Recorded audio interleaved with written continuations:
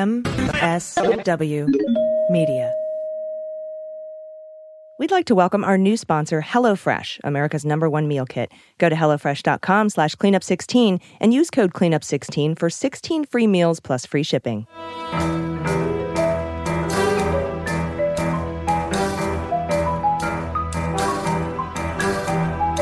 The rule of law is not just some lawyer's turn of phrase. It is the very foundation of our democracy. The essence of the rule of law is that like cases are treated alike.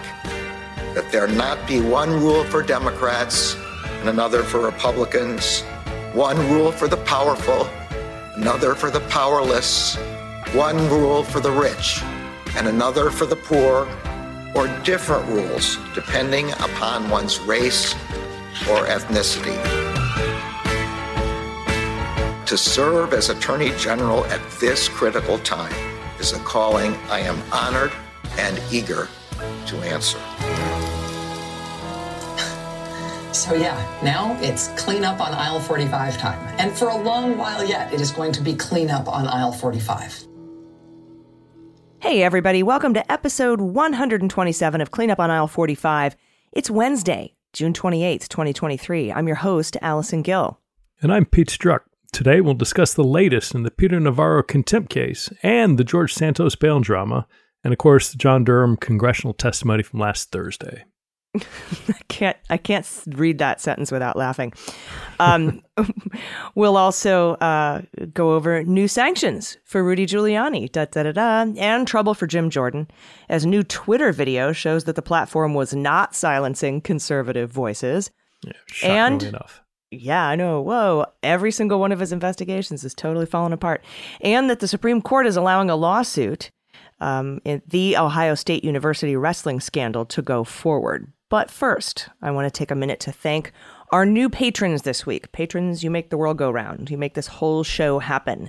So a big shout out to Wanda Broner, Alexis B., Jennifer Moore, Robert Kramer from the Netherlands, very cool, Hunter, Vicky Kindberg, Howard Beyer, R.L. Bose, R. Chaw, Pretty Fly Polly Sy, love it, Debbie Sheldon, Connie Ziegler, Pam Herrick, Joanne McWaters, J.A. Bombard, Scott Link, Susan Bridge, Jennifer Malinowski, Ed B., Ann Marin, and Opal's new vagina is already sick and tired of MAGA nonsense.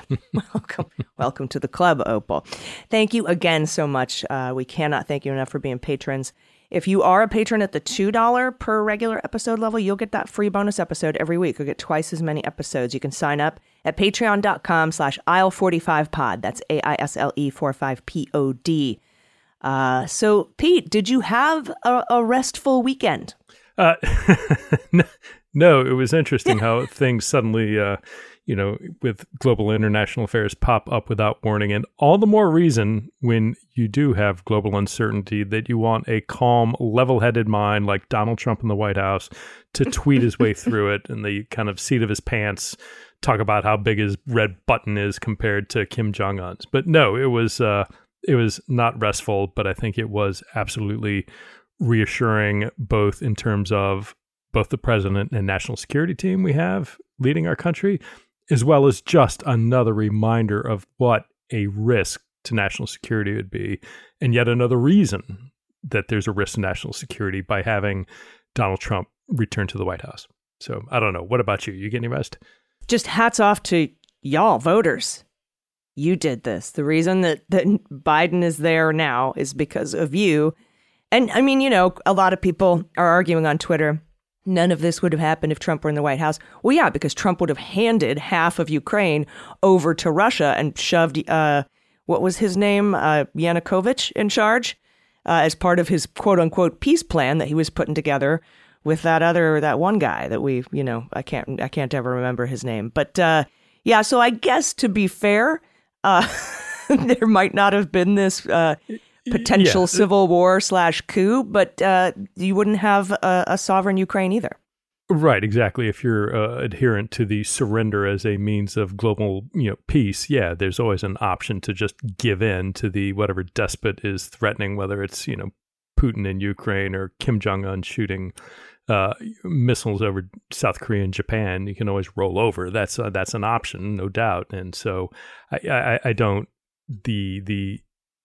if anything, this weekend just highlighted the need for competence and the importance of competence and expertise, particularly when it comes to matters of national security. And at the end of the day, having a team that is seasoned, that is experienced, that is mature enough to understand what is going, to look for options, to understand that, not being actively involved, to, sitting back and monitoring carefully, to, note that this is an internal Russian matter, to not escalate the situation is every single time something like this happens.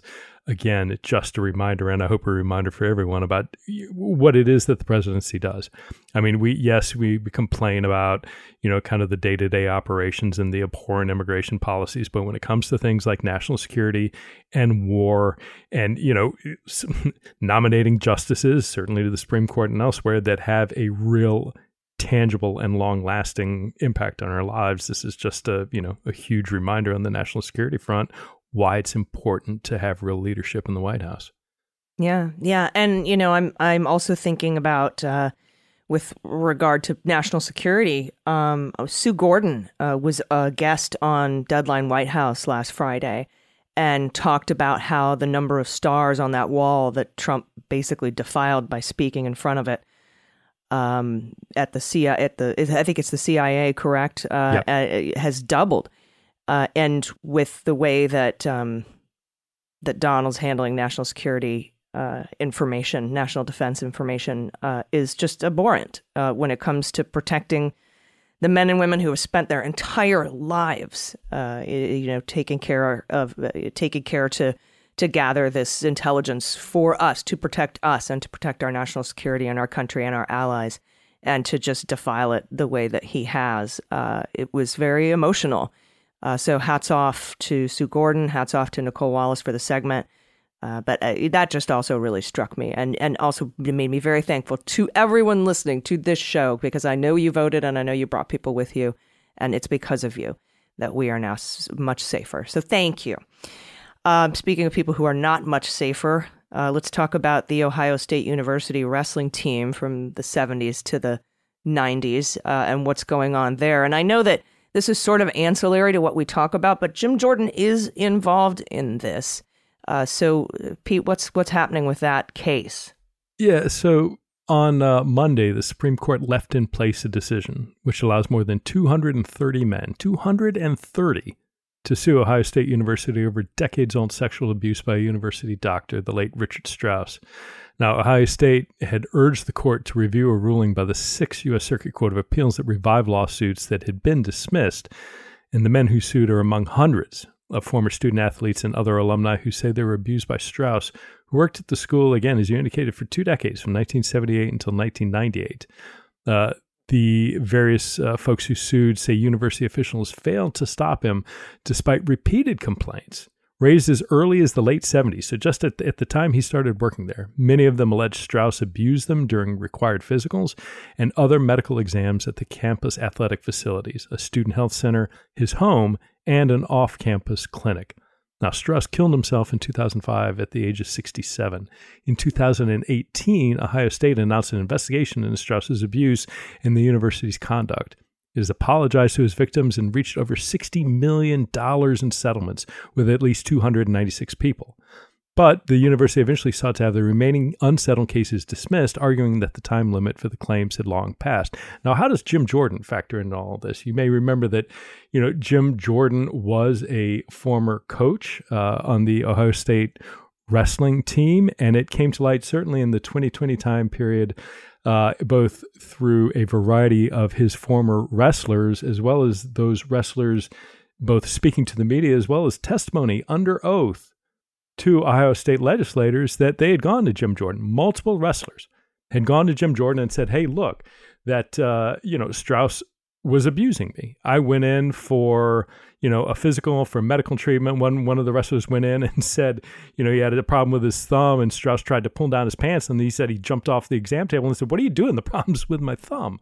But then, where it gets really particularly just, heinous is, in addition to this apparent multiple individuals saying that they notified Jim Jordan about the abuse, that one of these, Adam DiSabato, told Ohio State legislators in February 2022 that Jordan called him in 2018 and asked him to contradict statements by his brother, who had publicly alleged that Jordan knew about Strauss's abuse back when he worked for Ohio State. And this is a quote from the testimony.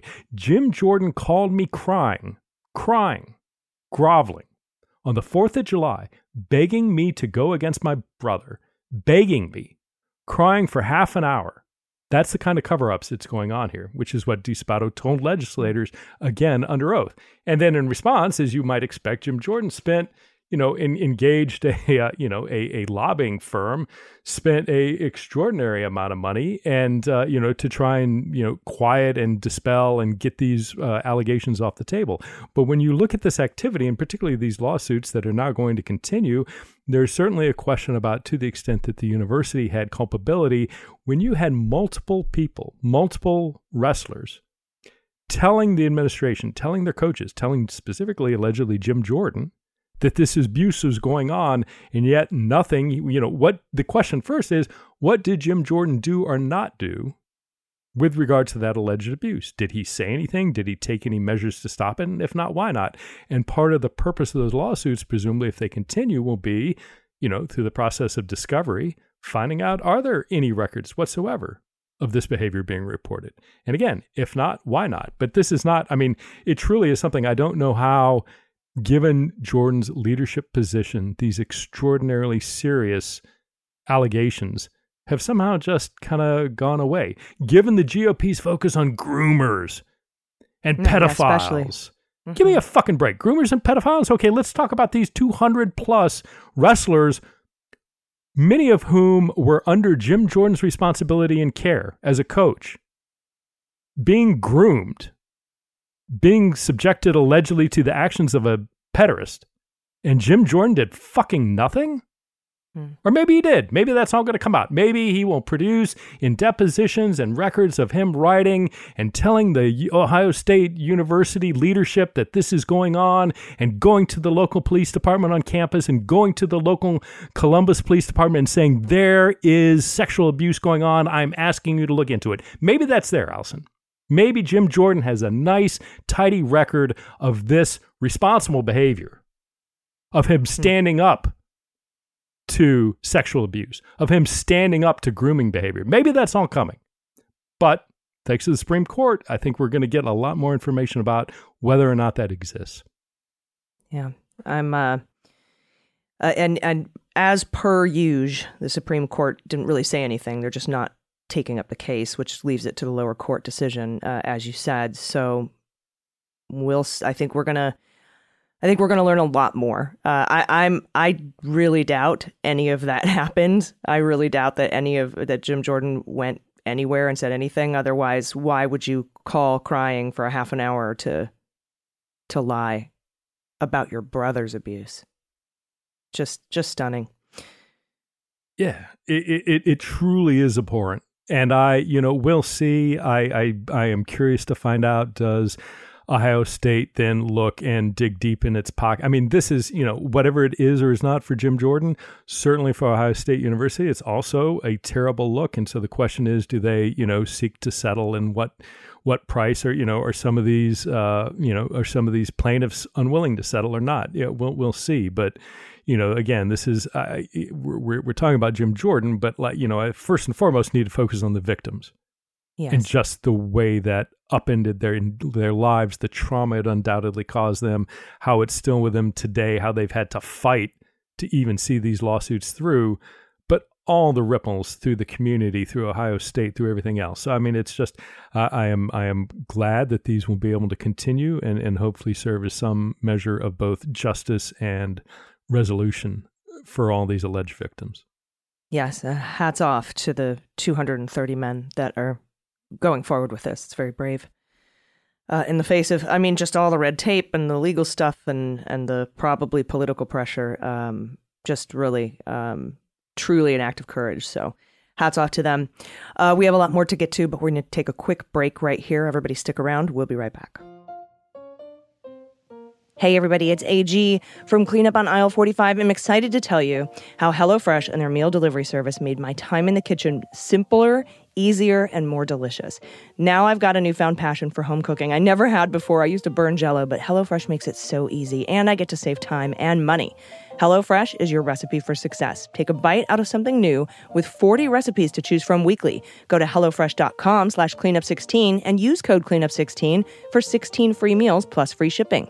HelloFresh is less expensive than ordering takeout and far more convenient than going to the grocery store. And if you're stuck in a recipe rut, you can always take a bite out of something new with the 40 recipes I was talking about that you can choose from every week. You'll also get farm-to-table quality with every HelloFresh box.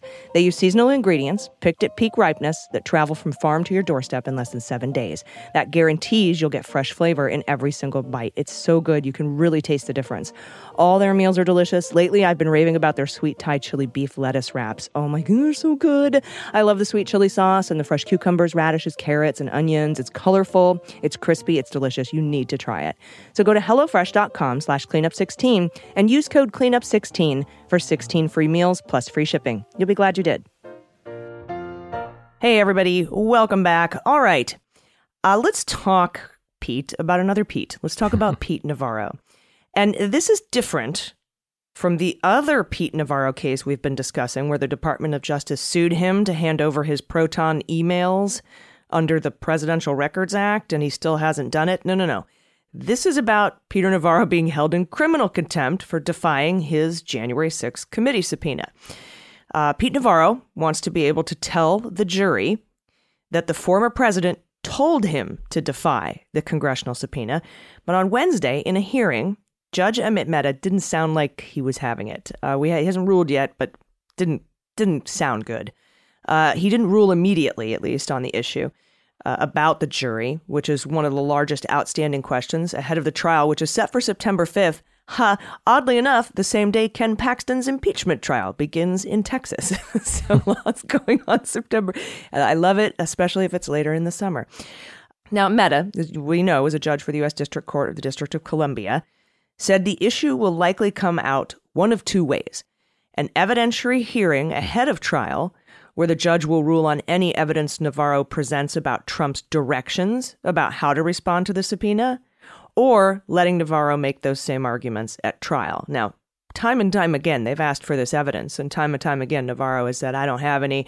Oh, I just had a private conversation with the president, and he said that. Will the president sign a declaration? No. Will he come in and testify? No. Like, it's just very interesting. But there are other considerations here. If Trump did tell him to defy a subpoena, that could play a role in potentially whether this evidence is let in or not. Now, Mehta did rule that Navarro could not dismiss the case entirely over his claims of executive privilege. Now, guess who's representing Pete Navarro? Yeah, one of the attorney to the MAGA stars, right? Yes. Yep. Stanley Woodward. He's also representing Kash Patel, Walt Nauta. I mean, this guy is everywhere. He's probably already banked millions from the Save America PAC. But Woodward argued that Pete is not an attorney and shouldn't be expected to navigate the complicated questions about when executive privilege and testimonial immunity apply. Mehta pushed back. I wish he would have said, yeah, but you're his lawyer. That's what you do. But Mehta pushed back on the argument, saying there is no harassment defense because he's a White House official. So sorry. But unless Mehta rules on the privilege issue in the interim, Navarro will next head to court on August 30th for a pretrial hearing to set out the details of the trial, which again begins, 6 days after that on September 5th. Yeah, and there's no better exemplar of the privileged white male entitlement coming into contact with the criminal justice system than Peter Navarro.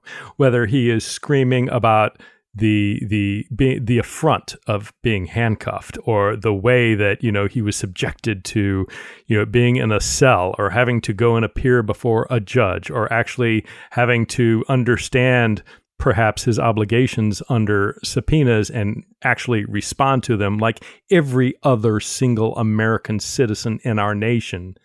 His continuing outrage that he should have to follow these rules is something to behold. I have well, not. he lied about it too, right? He was like, they tackled me and knocked me down, and right, took and my I was in phone leg and, irons, and it's like, and no, they you made weren't. me No, they break didn't. rocks with a hammer. No, they didn't, yeah, Peter. No, they didn't, Peter. And I was chipping away at the salt and putting it on the back of the donkeys. And no, you weren't. No, you weren't. No, you weren't.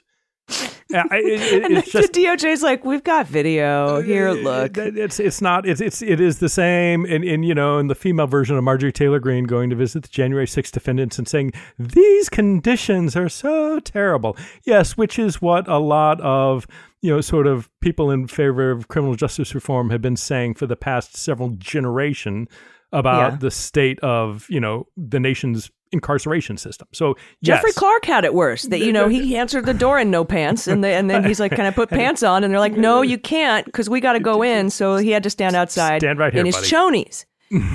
But still, like, come on. I walked uphill both ways in the snow to my deposition. Okay, you know what? I'm done with you. It's going to be interesting to see how this turns out. It's going to be interesting to see how his proton mail thing turns out. And the whole thing about the other case with Pete Navarro that just blows my mind is that the DOJ didn't charge him with a violation of the Presidential Records Act. They didn't indict him or with contempt or obstruction or anything. They just sued him to get the stuff back. And he's complaining about that. Yeah, I do wonder if he's the Republican version. Well, the non-family version of Donald Jr. Too dumb to collude sort of thing. If he hasn't been charged just because he is not entirely there. But it's not, given his behavior, given what he's facing. And again, we'll see. We'll see what his involvement was with. He's Mr. Green Bay Sweep, right? I mean, we'll see what comes out of Georgia. We'll see what comes out of Jack Smith. I don't know at the end of the day the centrality of what Peter Navarro did in the various January 6th scheming. I don't know how his behavior lines up against particular elements of a crime that would constitute a violation of federal or Georgia state law. But certainly Navarro was in the thick of a lot of that. So, Navarro's got these, kind of little, not small. I mean, they wouldn't be small for anybody, but for him, this may be potentially small beer compared to what is coming down the pike. But he's one of those, I don't know. If you ask me, like, who's the core group of people, particularly down in Georgia, I don't know that he's there. I don't know how central he is to what Jack Smith is looking at, but, he certainly was not some, innocent bystander who got wrapped up in some email with. And if he did have discussions with members of Congress about delaying or the Green Bay Sweep, basically, he's waived any privilege that he could possibly have by talking about it openly on television. So, we'll see how all of this shakes out. He's in a lot of trouble, but right now it's just sort of ancillary, periphery kind of trouble. We'll see what happens with the rest of the January 6th investigation, which is still chugging along. Looks like it's coming to an end. All right. Speaking of people in trouble for January 6th and in Georgia, let's talk about Rudy. And I want to set this up with a piece by Jane Tim at NBC, something that came out this week. Ruby Freeman and her daughter Shaye Moss were officially cleared by Georgia authorities on Tuesday. The investigation has taken this long to clear them of wrongdoing. You remember Ruby Freeman and her daughter Shaye Moss. Shaye testified at a January 6th hearing. I was 10 feet away from her, watching her extremely harrowing story and watching the video of Ruby Freeman and what had happened to her after Rudy Giuliani and Donald Trump accused them of ballot fraud in Georgia. Georgia State's election board has dismissed its year-long investigation into that alleged election fraud at the State Farm Arena in Atlanta. This was one of the points they harped on over and over again, the suitcase of ballots. They stopped counting. They pulled them out of the suitcase from under the table. Everybody remembers this.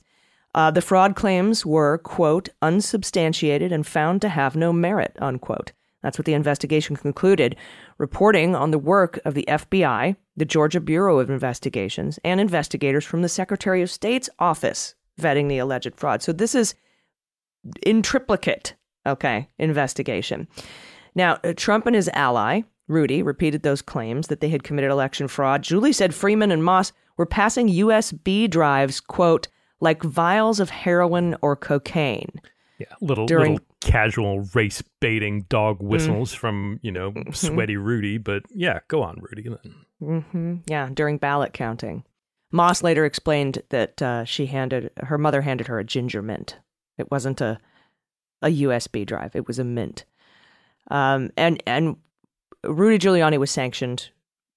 This is the news story, right? And this is what's great. He was just sanctioned because Shaye Moss and Ruby Freeman have sued Rudy for defamation. And we've been covering this a bit, right? Rudy went into the judge and said, I can't afford to do discovery. I can't afford the software it takes to go through all of my documents and my electronic devices.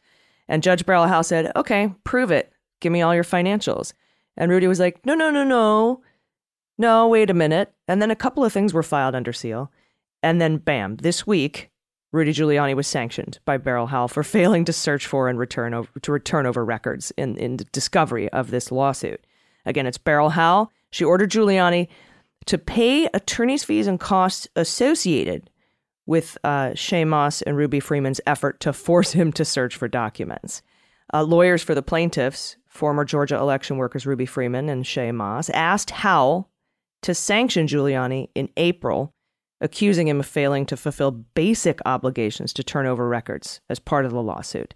So he's been sanctioned. We don't have a clear amount yet, but that is what's going on in Rudy land today. And did you see the Lev Parnas tweet?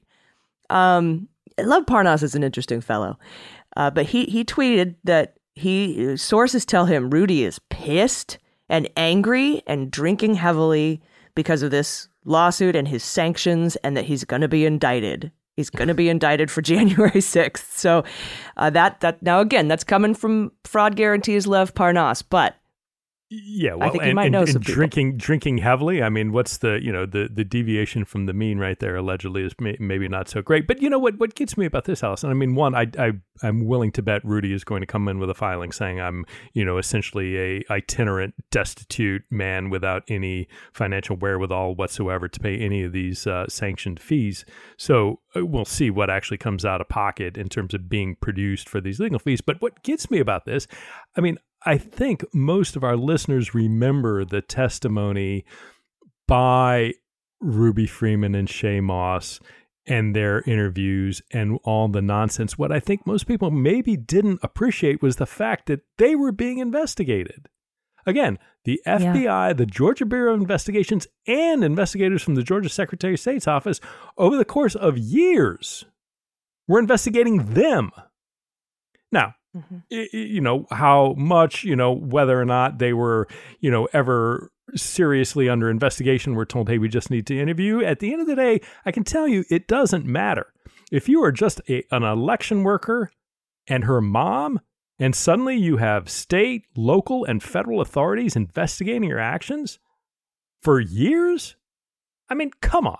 All because of what? All good old Rudy and Donald Trump and other allegations that led to this. And that, yes, did they have great lawyers? They certainly did. Or hopefully these lawyers either doing it pro bono or doing it in a way that both Shaye Moss and Ruby Freeman aren't having to pay out of pocket. Neither of them are, super wealthy, independently connected to, powerful people to provide for legal defense. But it takes a toll on you. And this is, again, we don't talk about this in terms of the way that the judicial system was weaponized.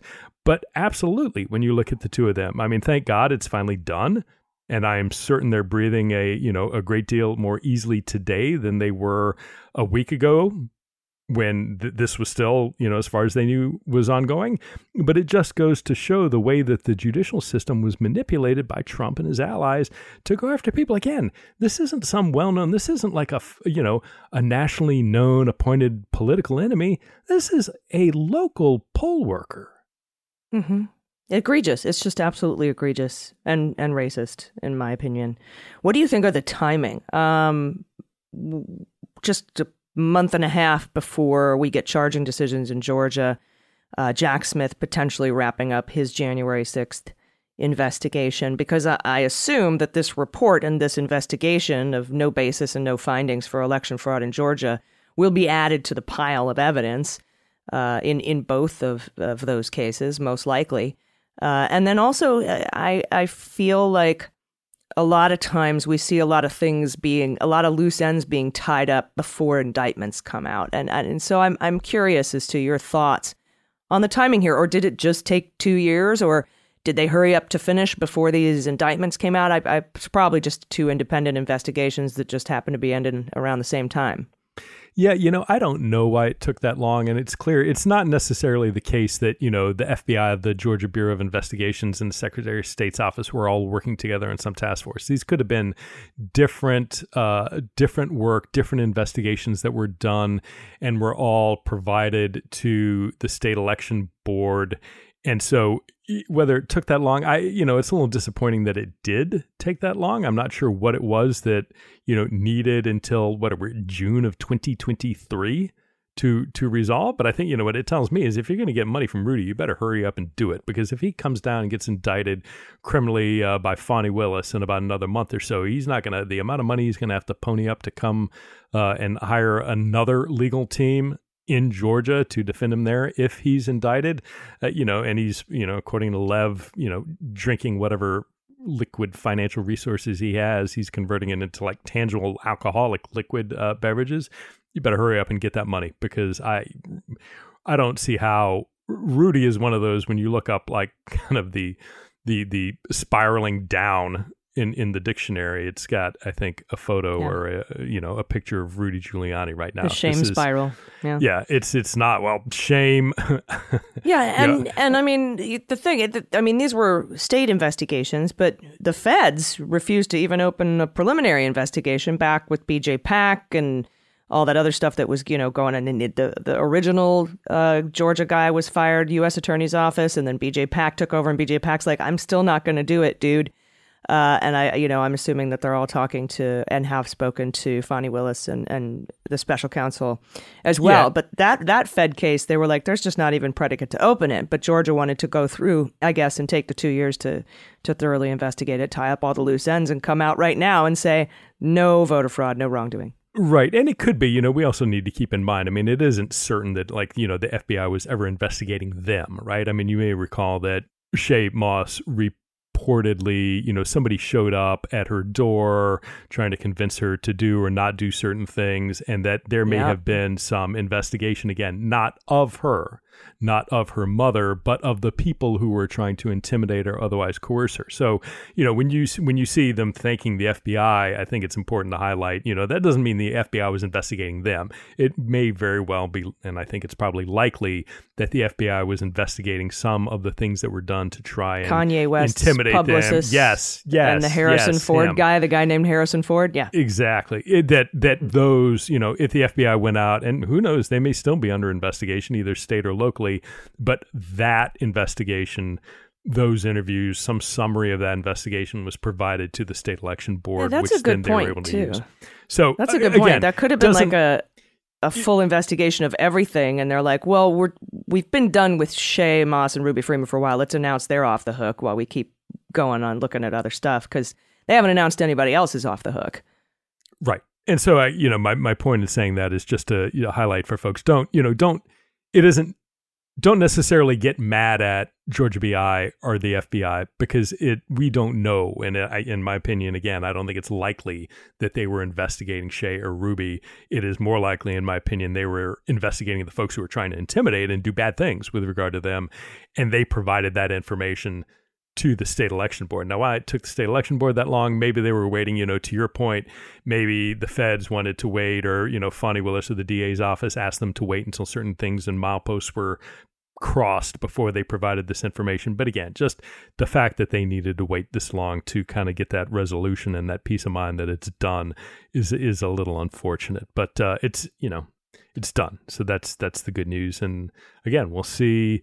I do think we will see them come up again in a criminal context, but not at all as subjects, but certainly potentially as victims and folks who, there was a pattern of potentially intimidation or other, potentially illegal acts as part of this effort.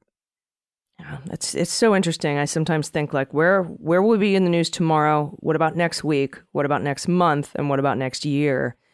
And then what about in 3 years? Like, I just, try to picture that, how this all of it's going to unfold with the multiple different investigations into so many people. You know, I mean, the documents case, 84 witnesses for the documents case. Imagine the January 6th case witness list. I mean, it's going to be massive.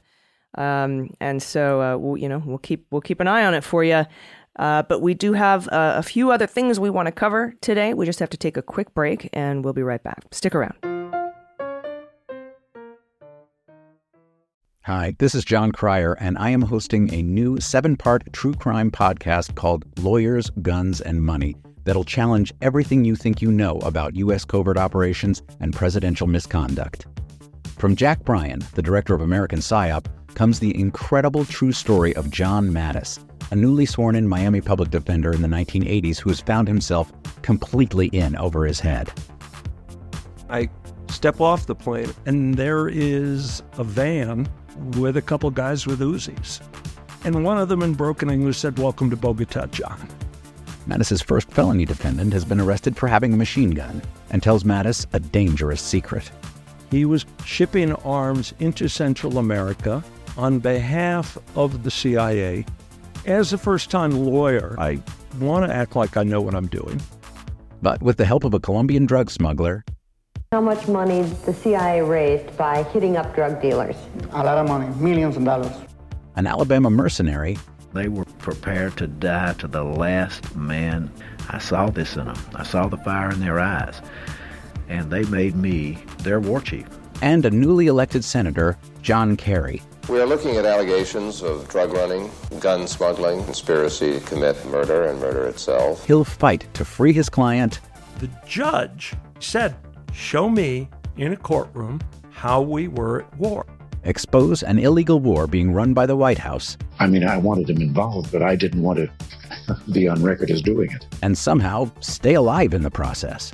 I just escaped a kidnapping by the CIA in Costa Rica. This is Lawyers, Guns, and Money. So you have a man in an Armani suit standing on the bow of a boat with a rocket launcher and says, if I lose sight of you, I will launch. You will be vaporized. Available everywhere starting October 29th, or get it ad-free and early starting October 22nd at lawyersgunsandmoney.supercast.com.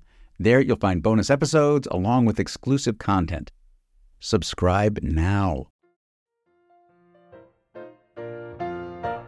All right, welcome back, everybody. If you are a subscriber, you've heard us talk a little bit about Durham's testimony last night, but for everybody else, there's an interesting, yet again, under the category of every single thing Jim Jordan touches turns to shit.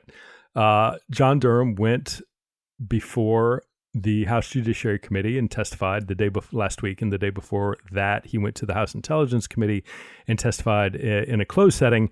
And the results, Allison, I got to say, I'm troubled, and I've, thought about it and, spent the weekend kind of considering the sort of, as things settled, how they settled. And a couple of things really bother me. And first it's clear that, there was not anything there, right? This was a nothing burger. There was not any sort of deep state plot. There was not some sort of FBI, foreign government, U.S. intelligence community collusion. There was not some You're sort not of... in Guantanamo, Pete. You're here with us today. I'm not in Guantanamo. It is not, everybody from Hillary Clinton to Jake Sullivan to Jim Comey to Jim Clapper to John Brennan to Andy McCabe and Bruce Orr. We are all walking free as we record this. But what bothers me again and I've said this before on the show, John Durham was a very respected, good prosecutor.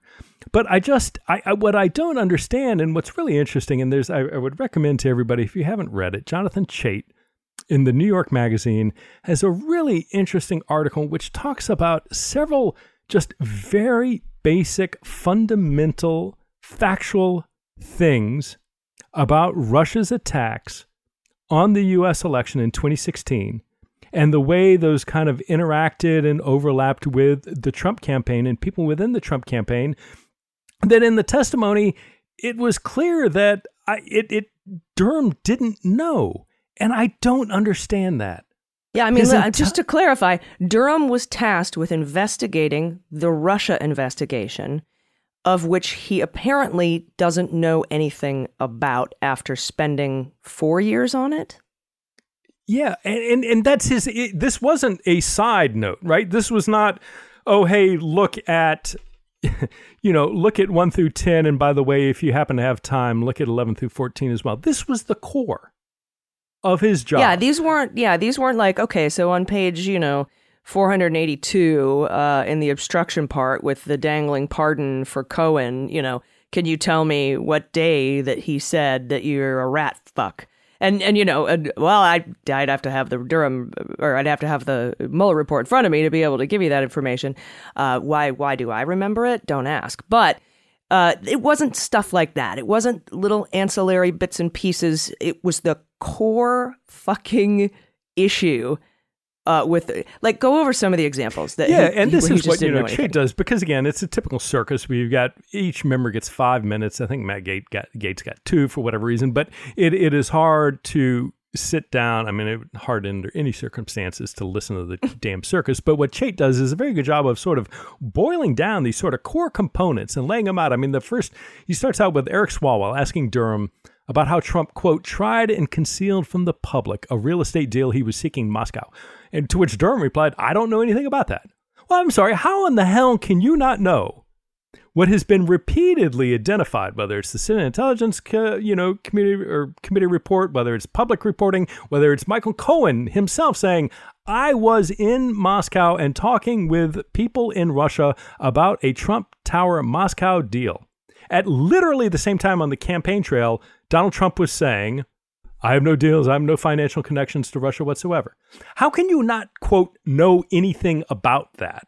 I had a whole podcast about, should I send him a link to the podcast? Hopefully, I assume he is off to greener pastures and, fishing off the bay in Connecticut or something. But it goes, and then Adam Schiff continues. And Schiff did a masterful job. I mean, you can tell he was a prosecutor. You can tell he knows his stuff when it comes to the Russian attacks on the 2016 elections and everything that followed. But Schiff just methodically, calmly went through all of these things with Durham. He asked him did the Russians release stolen information through cutouts? And Durham says, well, I'm not sure. And to which Schiff responded, well, the answer is yes. And then Durham said, in your mind, it's yes. No.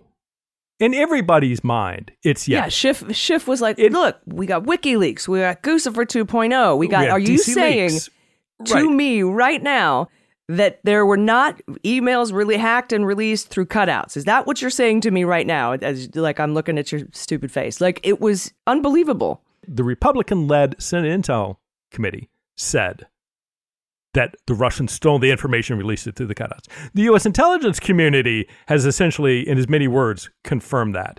Outside investigators have, forensic folks have confirmed that whether it's the DCCC or the DNC, that the Russians broke into this, they hacked and stole the material, and then it was released through all those entities. It is not in anybody's mind the case that the answer is yes. Yeah, and he wasn't asking him, did Trump orchestrate it, or did the Republicans have anything to do with it? It was just, did Russia do this thing that we all know that they did? And what was interesting is that Burr was in charge of the committee, but then the DOJ under Barr opened an investigation into Burr for insider trading, and he had to step down from that committee, putting Marco Rubio in charge, who changed the whole summary, not the entire report of Volume 5, but the summary of the release of the report, to again downplay Russian interference. And I saw that in Durham's face when he was like, it was Marco Rubio, and it's like, you shut your mouth. You know what happened. You know why Burr was no longer in charge of that fucking committee. So anyway, that's just a little side part that I was a little especially upset about. Yeah, and there's just time and time, and it keeps going. I mean, Schiff asked Durham, do you know, hey, hours after Trump publicly asked Russia to find Hillary's missing State Department emails and release them, literally said that on the campaign trail, and that within hours after that statement, Russian hackers made an attempt to hack Clinton emails? Durham replied, well, if that happened, I'm not aware of that. Well, it was in the Mueller report. And all these congressmen were asking your opinion about what Mueller did and what Mueller found, and you were responding as someone with great familiarity and categorizing something as reliable or not reliable and how much you respected Director Mueller and his work. But yet this, which was a key part of that report, Oh, not aware of that.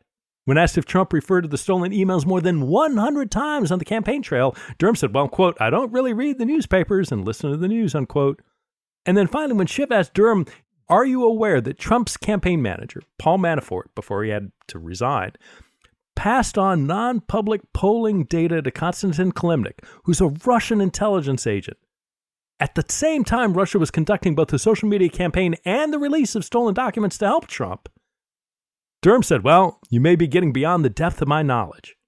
That is the circumstance, right? Those are the things that are going on when that allegation from the Australian ambassador in London trickles into the FBI.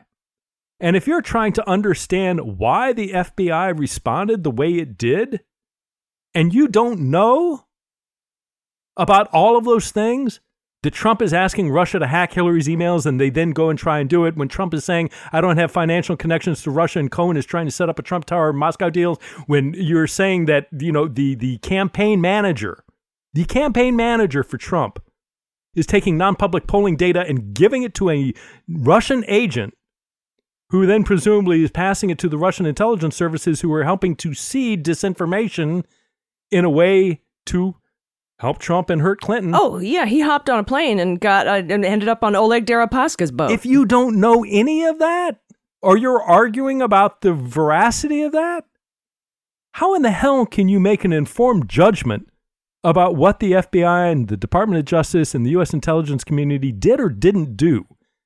And if you were aware of that, if anything, the only criticism might be, why did you not do more sooner? Yeah, right. Right. I mean, for fuck's sake.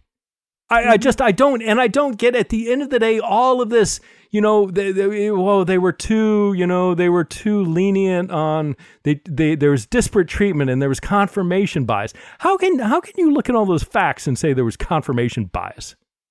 Mm-hmm. If anything, again, there was this investigation of Trump that the FBI was doing that nobody knew about until after the election.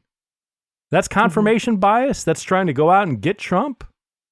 At the same time, these statements are being made about the investigation in Hillary Clinton. That's what I was just going to say. About the reopening of the investigation in Hillary Clinton.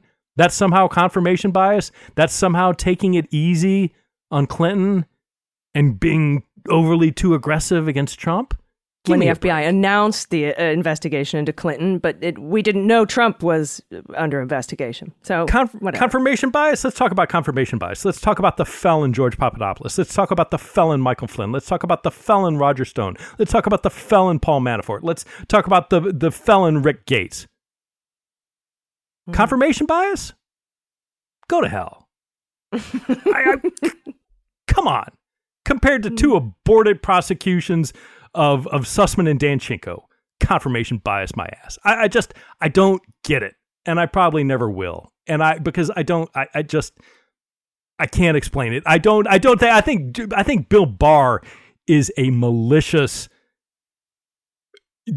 man. I don't know that John Durham is, and I don't understand what's at play. No, and my only question that goes in my head over and over again is, what do they have on John Durham? What do they have on John Durham? That's just how my mind works with this particular administration. I could be completely wrong, but I can't understand what would make him act that way either. Other than maybe just fear. I really don't know. But I also, Pete, we have to talk about some more embarrassing things for Jim Jordan. But before we do that, I just want to mention really quick, George Santos, they unsealed 2 of the 3 suretors. The third withdrew. And the 2 that were left were his dad and his aunt, I believe, a mail carrier and a house painter. Apparently, they didn't have the money or assets to guarantee the bond. And so I still have a lot of open questions about how the bond is guaranteed. If the guy, maybe the third person who withdrew was the person who could guarantee it, but there's also stuff about how there's no cash needed. But I don't know what happens if he doesn't show up. Who's on the hook for that bond? There's just still a lot of unanswered questions, and who that third person is, and why they are probably the ones that put up the assets, and how they're connected to Santos. So a lot of weird stuff floating around with this guy, but he's in a lot of fucking trouble. So. Yeah, and he's not. I mean, even Kevin McCarthy was saying that, I think it was today, he gave an interview yesterday with Fox News folks saying, no, I'm not, I'm not going to back him. Somebody else is going to run and we're going to keep the seat. But, McCarthy's cut him loose. But I'm with you. I don't there was not a breakdown of who paid how much when those names were released. The fact that the third person withdrew and is not named is certainly curious. I just don't understand the whole bail system. Maybe it's probably the problem. If anybody knows, write into us, hello@MuellerSheWrote.com, and put bail in the subject line and tell me what I'm missing, because I don't understand why everything's just okay with this. So, all right, we have to take one more quick break, then we're going to come back with more trouble for Jim Jordan. Stick around.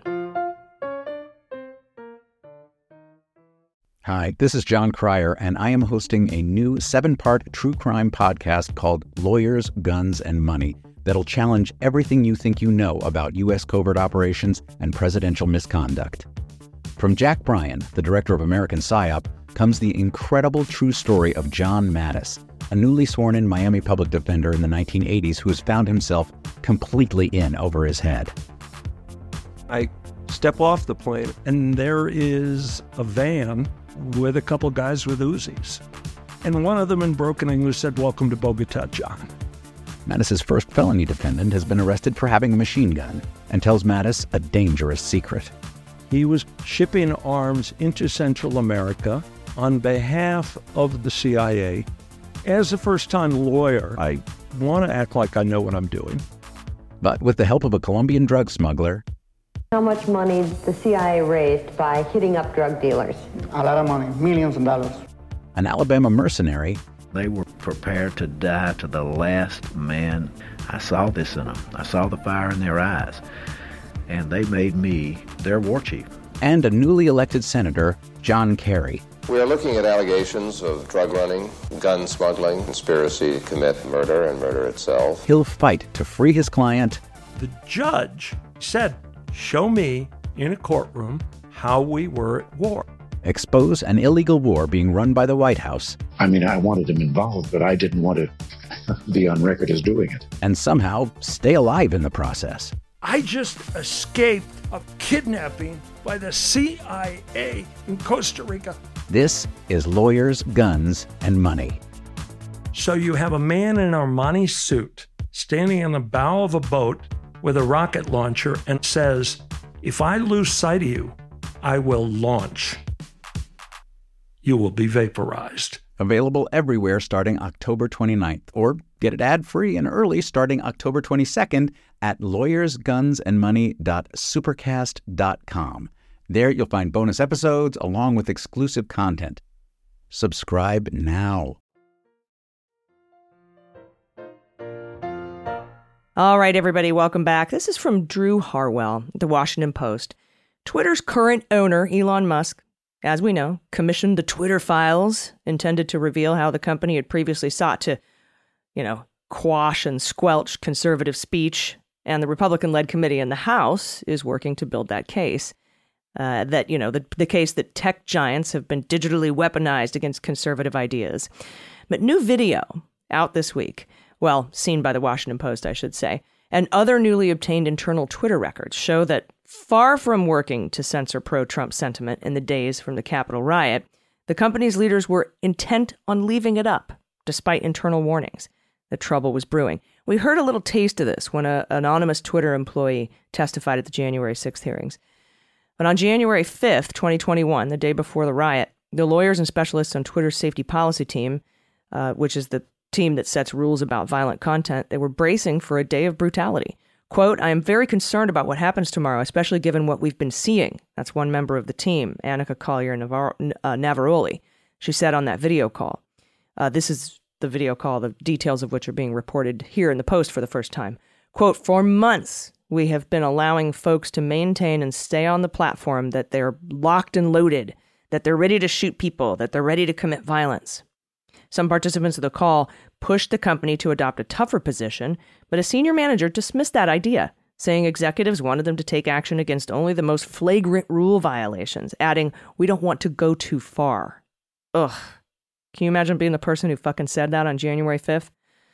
Quote, "What if there's violence on the ground?" responded another team member in the Dublin office. Quote, "We would take action, or do we have to wait for violence? Do we have to wait for someone getting shot?" Somebody said. By the way, somebody got shot. Congressional Republicans, Trump supporters, and Musk allies have condemned the company for suspending Trump's account after the riot, saying its employees were too quick to punish the former president because of their liberal prejudice. But the records reveal a company that fought until the end bent over backwards to give some of Trump's most belligerent supporters the benefit of the doubt, even as its internal teams faced an overwhelming volume of tweets threatening retribution in line with Trump's lies that the election had been stolen. So this completely, as we know, but now we have video fucking evidence, cuts Jim Jordan's argument off at the knees that conservative voices were quashed and poor Donald Trump. And when we've learned during those same hearings, Chrissy Teigen, Trump called the Twitter to get them to take down the pussy ass bitch tweet from Chrissy Teigen. So it's always the fucking opposite of reality with Jim Jordan and his committees. Yeah, of course it is. And, one, it's just another example of Trump getting the benefit of the doubt that nobody else would in the same situation. The constant playing up to the line and past the line and daring somebody to take action. And yet again, somebody being afraid of the backlash if they were to actually just enforce the rules. And the other thing, this isn't just brand new breaking information. The fact that, this was the core of, the so-called Twitter files, where Elon gave access to all the internal files to motherfucking Matt Taibbi and Mike Schellenberger, who went through and dug into all this malfeasance and the government trying to influence and tell Twitter what to do, and Twitter silencing people on the right, going as witnesses, as experts in front of Jim Jordan's committee and swearing under oath and testifying. Yet somehow all of this content, all of this information either wasn't provided them or somehow escaped their, attention, or wasn't seen, or maybe was ignored. But the fact of the matter is, this does nothing but expose what an utter grifting joke the Twitter files were for everybody involved. And I hope there is what is this? Probably the 742nd asterisk next to the name of Matt Taibbi whenever he says or writes anything, that people can look back on his body of work and say, "You grifting joke. How can you possibly expect anyone to take seriously for an instant anything you have to say ever again?" I remember Debbie Wasserman Schultz. "Do you make more money now? Did you get quite a bit of money?" "Well, I spend more money now." "Okay, all right. So you make more money now?" "Well, I spend more money now." Like, it was just, and he was so smug. He reminded me a lot of, you ever see, of course you have, the the testimony of one Corey Lewandowski, like just that smug asshole, like, that. Right. And anybody, and he refused, I forget who asked him, refused to answer whether or not Russia had interfered in the 2016 elections. There are just some things. It's like when you're being like, smarmy, and I forget exactly how the question was worded, but when you can be so certain about U.S. government malfeasance, yet being dragged with your feet and hands digging into the ground to try and get to the truth of what Russia was doing in the disinformation space and what Russia was doing trying to influence our elections in 2016, and not even willing to give an inch on that. It tells you in my mind all you need to know. It is not surprising in the least that's there. It's disappointing. I am surprised in, that Twitter, again, I would hope everybody taking what should be very hard looks at, did our actions contribute to the violence on January 6th? Anybody who might be thinking that now at Twitter, I'm sure, has long since been fired by Musk. But the reality is, from this information, yeah, sure looks like it. Is it going to take someone getting shot? Turns out, yep, sure did. Yeah. Wow. And and I still remember that anonymous Twitter employee testifying to the January 6th committee to the same information. So I don't even know if this is something that any federal prosecutor or special counsel like Jack Smith would be looking into. But I'm wondering where all the Senate investigations are these days with Democrats. Like, why? I don't understand what the frick's going on. Tell over me there. about it. We're still fighting about whether something as basic as whether Harlan Crow, a private citizen, is actually subject to a judiciary subpoena or request before that to turn over business records. If we can't even get that far, asking him to do something, kind of in the weeds as this, I'd throw up my hands in despair that it's ever going to happen. Yeah, true. All right. So lesson today, call your senators, tell them to investigate shit. They have subpoena power. They have majorities. Why aren't we doing it? We have a real hard Senate map in 2024. We're going to have a really hard time holding the Senate. So now's the time to get these investigations going. All right. Well, Pete, thank you very much. It's been another wonderful hour of Cleanup on Aisle 45. If you want to become a patron, go to patreon.com/aisle45pod. Do you have any final thoughts before we get out of here for the week? I mean, it's Monday. We dropped this Wednesday. Who knows what the fuck could happen on Tuesday? Yeah, there's a lot of stuff. I mean, I see that Eileen Cannon has issued a ruling without prejudice, meaning the government can go back, denying the fact that, or denying the government request to keep the names of all the individuals they don't want Trump discussing the case with, to keep them private. So, that's something I'm sure that under seal. Under seal, right, to not disclose it to the public. And I'm sure, you and Andy will have some more to discuss about it. But, I'm actually okay with this ruling. I read the motion from Jay Bratt. He didn't explain why he wanted this filed with the court and under seal. And he conditioned the bond thing for Trump not being able to talk to these 84 witnesses. He conditioned that on the thing being able to be filed under seal, but he didn't explain why. And so Cannon dismissed without prejudice. They can refile. You need to explain to me why you want to file this with the court in the first place, and then why you want to file it under seal and why redactions don't work. Trump's going to get the list anyway. I mean, he's going to get the list of witnesses. It's not about that. It's just about whether or not they can get that bond condition that Trump's not allowed to speak to any of these 84 people. And I think if Bratt hadn't conditioned that on filing it under seal, we'd be in a different spot. But I will go, and that's, again, my little non-lawyer overview. I did look at some tweets from Bradley Moss, and we will have an expert on, and I'm going to talk to other experts about it before I fully formulate my opinion. But I do know that Eileen Cannon is a chonch, so don't worry. Yeah, your words, not mine. No, we'll see. I mean, I think it's like some of this is like, okay, DOJ. I mean, to the extent they should have done it and they didn't, whether this is pro forma in most every other case, but it's not going to be in this one. I mean, I do not think this is the kind of thing that you can go to the 11th Circuit and say, see, she's being unreasonable, reassign it. But it is, I think, an indication that, okay, you're going to have to, do the law like you're doing it. For a third grader. Yes. And so we'll see, and we'll see if they refile. There were like easily almost a dozen or so attorneys who filed appearances on the docket on behalf of media organizations to try and get access to information. So this is, again, to folks who think this is going to be, even with a request to have the trial pushed back to December, I have no expectation that it's going to happen by then. No. So, we'll see. But, more to come. Spring at best. Maybe even after the election. All right. Yep, we're going to talk about that in the next episode of Jack, coming out this Sunday on MSW Media. All right, my friend, have a wonderful week. And everyone listening, have a wonderful week. Thank you so much for listening. Seriously, we can't thank you enough. I've been Allison Gill. And I'm Pete Strzok. And this is Cleanup on Aisle 45. Cleanup on Aisle 45 is written, researched, and produced by Allison Gill, with editing by Molly Hockey. Our art and logo design are by Joelle Reeder and Moxie Design Studios, and our music is composed and performed by Adam Orr. Cleanup on Aisle 45 is a proud member of the MSW Media Network, a collection of creator-owned podcasts dedicated to news, politics, and justice. For more information, visit mswmedia.com.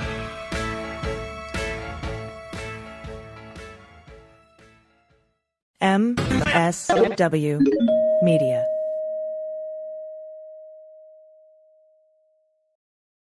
Hi, this is John Cryer, and I am hosting a new 7-part true crime podcast called Lawyers, Guns, and Money that'll challenge everything you think you know about U.S. covert operations and presidential misconduct. From Jack Bryan, the director of American PSYOP, comes the incredible true story of John Mattis, a newly sworn-in Miami public defender in the 1980s who has found himself completely in over his head. I step off the plane, and there is a van with a couple guys with Uzis. And one of them in broken English said, "Welcome to Bogota, John." Mattis's first felony defendant has been arrested for having a machine gun and tells Mattis a dangerous secret. He was shipping arms into Central America on behalf of the CIA. As a first-time lawyer, I want to act like I know what I'm doing. But with the help of a Colombian drug smuggler, How much money the CIA raised by hitting up drug dealers? A lot of money, millions of dollars. an Alabama mercenary, They were prepared to die to the last man. I saw this in them. I saw the fire in their eyes. And they made me their war chief. and a newly elected senator, John Kerry. We are looking at allegations of drug running, gun smuggling, conspiracy to commit murder and murder itself. He'll fight to free his client. The judge said, "Show me in a courtroom how we were at war." Expose an illegal war being run by the White House. I mean, I wanted him involved, but I didn't want to be on record as doing it. And somehow stay alive in the process. I just escaped a kidnapping by the CIA in Costa Rica. This is Lawyers, Guns, and Money. So you have a man in an Armani suit standing on the bow of a boat with a rocket launcher and says, "If I lose sight of you, I will launch. You will be vaporized." Available everywhere starting October 29th, or get it ad-free and early starting October 22nd at lawyersgunsandmoney.supercast.com. There you'll find bonus episodes along with exclusive content. Subscribe now.